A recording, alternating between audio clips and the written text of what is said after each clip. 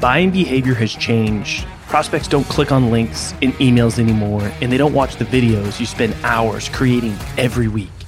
Instead, send personalized gifts and memes using Vidyou. You can quickly create engaging, personalized content that immediately grabs your prospect's attention, helps you stand out in the inbox, and does it all without forcing them to click anything or go anywhere. Head over to vidyou.io/salescast to sign up for free and spend less time getting your messages across and more time selling.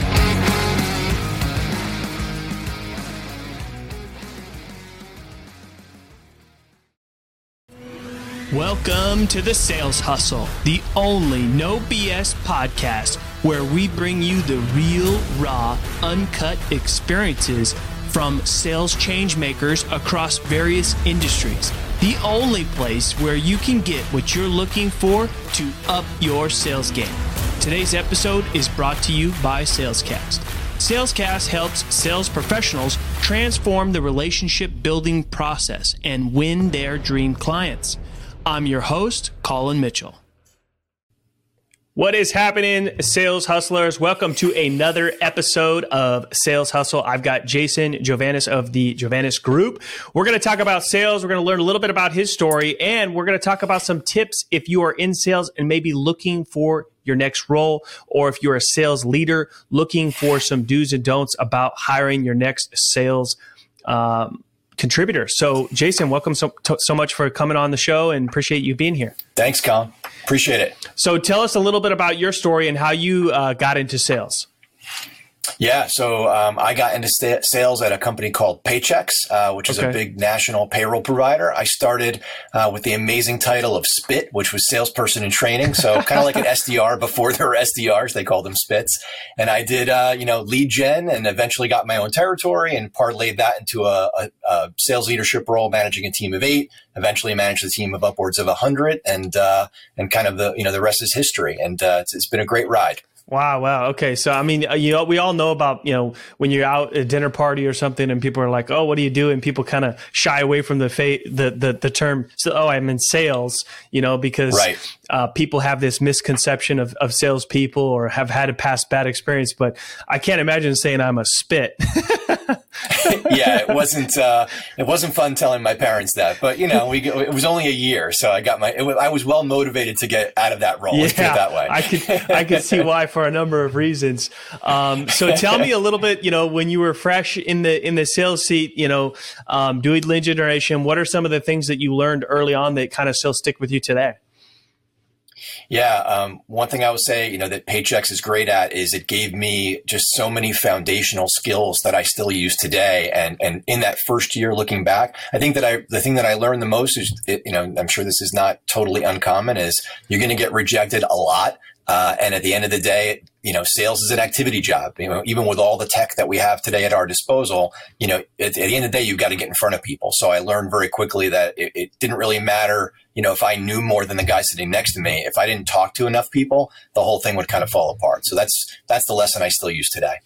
Yeah. So activity is important, but what you do with those opportunities as well, right? So, so tell me, what are some of the things, being a recruiter and placing a lot of salespeople, what do you think are some key differentiators from the people that make it in sales and the people that don't?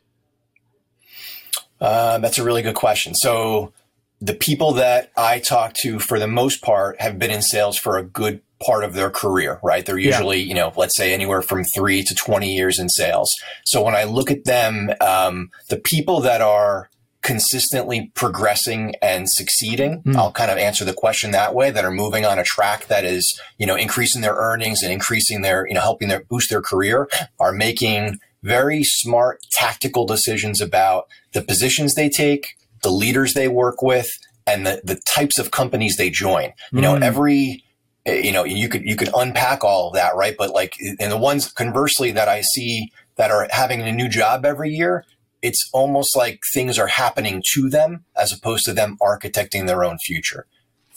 Okay. So being very particular about who they work with, where and having the trajectory of their career path kind of planned out a little bit in advance and not just taking for sure any, which is tough right now because I think, with the job market and a lot of people potentially have been laid off. Sales roles are always available, right? But finding the right sales role that's good for your career is the next best choice for you is extremely important is what you're saying. It really is. And I get it, right? So, and I work with people that are, have been unemployed in some cases for upwards of a year. And that's a really scary spot to be in. So I recognize, sometimes you just need a job, right? And if you need to feed your family, obviously do what you need to do. But if you have the ability to hold out for that right opportunity, and you really have to define what right looks like, that will pay huge dividends down the road. Like, so for example, there are times where I talk to candidates where they'll say, I knew that I didn't click with the hiring manager. I knew that our personalities were clashing right away, but I took the job anyway, and here I am 8 months later now looking for another job. And it's those kinds of things that when they happen, you wish you could go, don't do that. Right. Or if you're going to join a fledgling startup and you haven't worked for a tiny company before and you're going to be their first sales rep and they're telling you, oh, you're going to be the sales rep and you're going to be the sales leader and it sounds too good to be true. Well, it probably is. Right. And there's a reason why they're chasing you the way that they are. So, it's just things like that where we have to be real careful of the opportunities we get into because we don't want to be in a spot where we're hopping, 2, 3, 4 roles every year. That's where things really get dicey. Yeah. And now, do you think that, the environment has changed a little bit where, it's a little more common that people do hop around? It is. The guideline I give to people is, if you're going to move, if you've got, let's say, 2.5 years or so at each gig, I don't know that a hiring manager is going to hold that against you. But if it's 6 to 8 months, maybe a year, and you do that 3 or 4 times sequentially every year, that is going to give a hiring manager pause. Even in the world we live in today where, you've got a lot of hot startups, they're still going to go, what could you, by the time you ramp, right? Like, and it takes you 3 months to ramp. If I only get another 6 to 8 months of production out of that person, what are they really going to do? Is this really a good business decision for me to bring them on board? Okay. Now let's talk about, potentially taking a role at a startup, right? What should a candidate or, salesperson either, without a job, looking to get a job or, moving from one, place to another place for maybe a better opportunity, what should they be looking for in the companies before they decide it's the next best move for them? Right. So I would look real closely at the company's funding history, right? So go to Crunchbase, see what their trajectory has been. So you see what their burn rate is and what their, what and who their investors are. So that's 1. 2, and this is very basic, but does that product or service resonate with you? Do you feel like you could get excited representing what they do? So many times I talk to folks who just don't, they can do it. They're just choosing not to because it's not exciting to them. So make sure that there's that fit from that standpoint. What else I would look at on the company level is like, what is their total addressable market? Is there a big enough market to serve what they're attempting to do? How big is the sales team? What segment do they sell to? Meaning in terms of size of organizations, who are they selling to from a persona standpoint? And there are no perfect answers here, but what I'm looking for is how much or how little does what this company is doing compared to what I have done successfully in the past, right? And if this is completely different than anything you've ever done, well, probability says you're going to probably have a tough go of it. Right. So that's what I try and coach people on is there should be a list of criteria you're going through that where you're comparing it to what you've done successfully in previous roles. Okay. Now it sounds like what you're saying is really going deep on the research before evaluating if it's a company that you would be good for your career or good for you individually. So when is the right time to do that research? Before you even apply or when? So the right time to do it, we should talk about how to apply too, right? Because that has all sorts of landmines in it too. Yeah.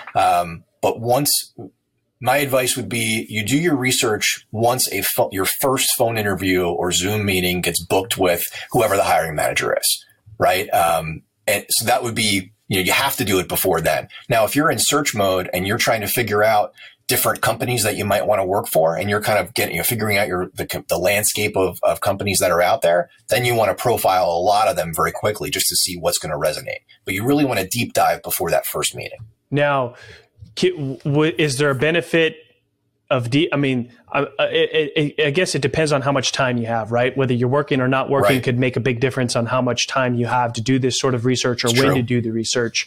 But I'm just thinking, let's say for the unemployed person, right? How beneficial is it to do the research in advance and use that for your, apply your that outreach to when you reach out to show up differently than everybody else who's just sending off their resume doing nothing? Yeah, if you're between gigs right now, like your job really should be to be out there profiling companies and finding opportunities. Can we talk about how people should apply for a minute? Because I feel like that's another area I really see people, goof up on. And this is going to sound self-serving, but it is not. The advice I give to folks is if you're interested in a company, the last thing you should do is apply directly on their website. You can do it, but make that the absolute last thing you do. The best thing you can do is use your own personal network to gain access to the appropriate sales leader, right? Maybe you know somebody that works there or someone knows somebody that works there. Do that first. Because, you'll get having that person vouch for you is going to be much more powerful than you landing in some company's applicant tracking system, right? So that's the first thing you do is use your network. The second thing you do is use an external recruiter, somebody like me, and if you talk to enough folks, ideally you'll find a recruiter that has those relationships at the hiring company and they can effectively represent you and once again, bypass the ATS. That's to me, I see more candidates get hung up there where once you submit a PDF of your resume to some applicant tracking system, you're almost at the whim of whatever filters they've built to kind of route that resume to the right person. And the bigger the company, the more problematic that is. So you're taking too many chances by applying direct. Now with bigger companies, aren't they going to always, for the most part, want you to go through that process regardless of who you know or who you're connected or who your network is or what recruiter you're working with? No. If you go direct, let's say that you want to get into Salesforce and you have a buddy who's on a team at Salesforce and he introduces you to his manager, you might go through half of the interview process, right, with that sales leader, and eventually when he or she is very serious about you, they'll say something like, "All right, Colin, now that we're here, go ahead and apply directly so we can get you into the system so HR knows what we're doing right now." But the hiring manager very often will be disconnected from HR as they move through the hiring process with someone that they meet like this in the way that we're talking about. And that's to the candidate's advantage.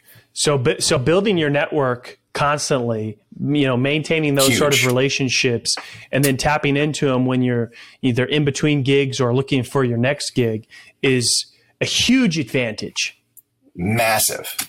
So when I see people on LinkedIn that have been in sales for 5 years that have 200 LinkedIn connections and no profile picture on LinkedIn, I'm like, what are you doing? That just, that's your vehicle to land your next gig in many cases. So yeah. Spot on, Colin. I know. And I rarely see people with no profile pic these days. But when I do, I'm just I look at a lot of profiles. Why are you even on there? Just delete your account. You're hurting yourself more than you're helping yourself. And maybe they don't know any better. But I mean, LinkedIn is and tell me a little bit about how LinkedIn is. How important is your profile and your network and LinkedIn in the hiring process? Because, I've talked to other, recruiters before and they said, it plays a huge role where, a lot of times that's the first thing people are looking at before they really dive into your resume. It's way more important than your resume. It's way more important because it's so much more dynamic than what your resume can show, right? It's a resume static, right? Your profile hopefully is a living, breathing thing that's going to change based on the content that you are consuming and the opinions you're sharing. So it has the capacity to help you way, way more. I agree with you. Most profiles now have a picture. Are those pictures good, right? Are they really that's the first thing hiring managers are looking at before they drill in? They're looking at, are you smiling? Is it a good, are you representing yourself in the best possible way? Or is it a picture of a picture from some President's Club trip 10 years ago? I see those all the time. So people have to be careful there. The other thing I see from a profile standpoint is no detail. I'll see, the company name, dates, and it'll say sales executive or VP of sales. But if there's no underlying data around what that role was, A, I have no idea who the heck you are, right? Like, you're not giving me information that's going to help me know if you're right for my client. And B, you're not going to show up in any searches, right? So on a typical client search, I might have 15 different searches built inside of LinkedIn to effectively find candidates. But if there's no detail in someone's LinkedIn profile, well, there's nothing for LinkedIn to return back. So they just won't even show up in a search. Right. So it's crucially important people build out their profile. So if we just start from the top, number one, have a good professional looking recent profile pic, right? Yep. How important is like how many connections you have, how active you are, things like that? Yeah. So number one, profile pic. Number two, detail in your role. Number three, activity. Right. So if you don't have 500 connections on LinkedIn, get them, right? Like, just connect with, whoever you need to, because as we know, once you get over 500, it stops showing it. So below that just makes it stands out in a weird way. Right. And to your question around activity, like, this is back to my comment before about making LinkedIn dynamic and making it an asset for you. Hiring managers today want to know not just where you work, they want to know who you are. They want to know what you care about. They want to know what you believe in and what you're passionate about. So engaging with content and commenting on other people's posts is how you demonstrate that. Just random likes here and there of like those goofy inspirational things we see on LinkedIn. That's not really going to do anything. Like, you got to be a part of the conversation. So that's usually the thing I coach people on the most is like, you got to be a part of the conversation. Even if it feels weird, you got to make yourself do it. Yeah. So do you think, from the sounds of it, if it was, say, coming down to last couple candidates, candidate A, dialed in LinkedIn profile, active, has a network. Candidate B, no profile pic, maybe old profile pic, no context really to the profile, not being active, less than 500 connections. Who do you think gets the job? They won't even get that. Yeah, they won't even get to that place. Like, it won't even get to that. They won't even make it through. Sometimes I can't even, when I'm trying to present someone like that for a first interview, they'll get screened out right away. Probably by the, especially important. If you're working with a recruiter, you'd get screened out right away. You wouldn't even get presented to the client, right? Correct. Like, and that's usually, if I give someone that advice, like, generally I won't submit someone to a client if they don't have some of these basics done. And if I get resistance on that, well, then, like, it's kind of a knockout factor on my side, right? Because it's my credibility every time I submit a candidate to a client. And do you see that individual contributors versus leaders, does one or the other tend to struggle more with the LinkedIn profile itself? Yeah, ironically enough, it's sales leaders that I see struggle more with it. I have a lot of theories as to why that is. I feel like it's maybe they feel like they don't need to, that the title should be enough, right? VP of sales should be all you need to see. So there's a little bit of ego that I sense sometimes there. And sometimes they just forget about it and they don't think they need it until they need it. And then we're trying to kind of hustle to try and make something look good when they're in search mode. Yeah. And to be fair, like, individual contributors are typically using their profile more frequently, right? For prospecting, for building relationships, where, your leaders might be more focused on their team and like kind of see like, what's the point until they need it. And then they're like, crap, I should have been doing this. Yeah, that's a fair point. And yes, definitely. Okay. And so tell me some of the other common mistakes with, people reaching out or, submitting or, going for the job that you're seeing. Yeah. So I guess what I see is that people are forgetting as they move through the process is they're not thinking of the interview process like a sales cycle. And they're not using what they know as sales professionals through the interview process. They're kind of forgetting, like, you should be selling right now. And to me, the whole purpose of an interview is to demonstrate your sales skills, right? So I was a hiring manager for over 20 years. And that was the number one thing I looked for is this person, can they probe effectively? Are they closing me consistently? Can they build rapport? Can they do all the things that I know I'm going to need them to do when they get in front of a prospect, right? Or referral source. And if a candidate isn't demonstrating those skills and they're just talking about, their numbers or they're kind of keeping it too limited, they're really going to hurt themselves. So, and I see that happen a lot. People forget to close at the end of sales interviews all the time. And sometimes when they do close, the close they give is weak, right? Give me an example. The close shouldn't be. Give me an example. Yeah, What's a weak close versus a strong close in an interview? The number one weak close is, so great. What's the next step in the process, Colin? Where do we go from here? Just, sit by the phone. We'll get back. Sit by the phone, Jason. We'll get back to you. Yeah. And then it's, we've got a few more candidates. You want to say, okay, well, I'm looking forward to hearing from you. Yeah. Like that. Like we laugh at it like that never happens, but it happens all the time, and to me, what good looks like is, Colin, based on this conversation we've had, my feeling is, based on how you described what a good performer looks like, I think these are the ways that I kind of check those boxes. Do you agree? What do you feel like I bring to this role that would help you? Are there any concerns that you have? And then maybe from here, based on this, I do think it makes sense for us to continue the conversation. Do you agree? And who else might I speak to on your leadership team that will help us figure out whether or not I'm a right fit for this job? All right. That to me is what good looks like. Okay. Yeah, that's a big difference. Night and day, definitely. Now, what about the follow-up? Yep. What about after the interview? Follow-up is key, right? Yeah. So I'll give you the bad first, right? So the normal follow-up email, if it even happens, right? Sometimes there's nothing, but it might be, enjoyed our conversation, looking forward to next steps. I see those all the time. I'm like, you shouldn't have even sent anything, right? Because that's not what you'd say to a prospect, right? Yeah. What would you say to a prospect when you end that first call and you want to keep engaging them, you're going to remind them of all the reasons why they should buy you and your product. Right. And that's what the follow-up should be here too. Right. So what did you take away from the conversation as the candidate? What did you learn? What did you hear that hiring manager say as they described what good looks like to them, what their challenges are? And then your email should indicate that and should very cleanly in a bullet point or two describe how you're solving for those needs. Right. How does your background neatly address the concerns that hiring manager has? And then recommend a specific next step, including your availability, and close on that. Wow. All right. And what would you say are what percentages are you seeing of people doing things the right way versus the not so right way? Yeah.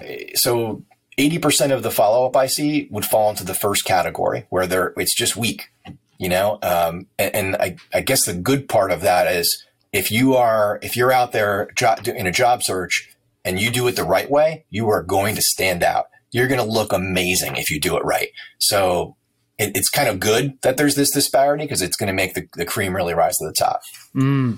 Okay. Awesome. This is all really helpful stuff. I think a lot of the sales hustlers that are either maybe in between gigs or looking for the next gig will find a ton of value in this and help them maybe show up in a different way and do things the right way when looking for that next home for them. Jason, any final thoughts? Tell people where they can connect with you, where they can learn more about the things that you teach folks. Sure. So I'm most active on LinkedIn, so you can look me up that way, Jason Jovanis. I also have a website, jovanisgroup.com. You can check me out there, but LinkedIn is where I'm hanging most of the time. So would love to connect and help the audience out however I can. All right. Awesome. We will drop those links in the show notes. Sales Hustlers, if you're listening to the podcast, please subscribe, write us a review, and share with your friends. We're listening for your feedback. Thank you for tuning in to this episode of Sales Hustle. Are you a sales professional looking to take your sales career to the next level? If the answer is yes, then I want you to go over to salescast.co. Check us out, and if you feel that you are ready, set up a time to talk with me and my co-founder, Chris. I'm your host, Colin Mitchell, and if you enjoyed this episode, feel free to leave us a review and share the podcast with your friends.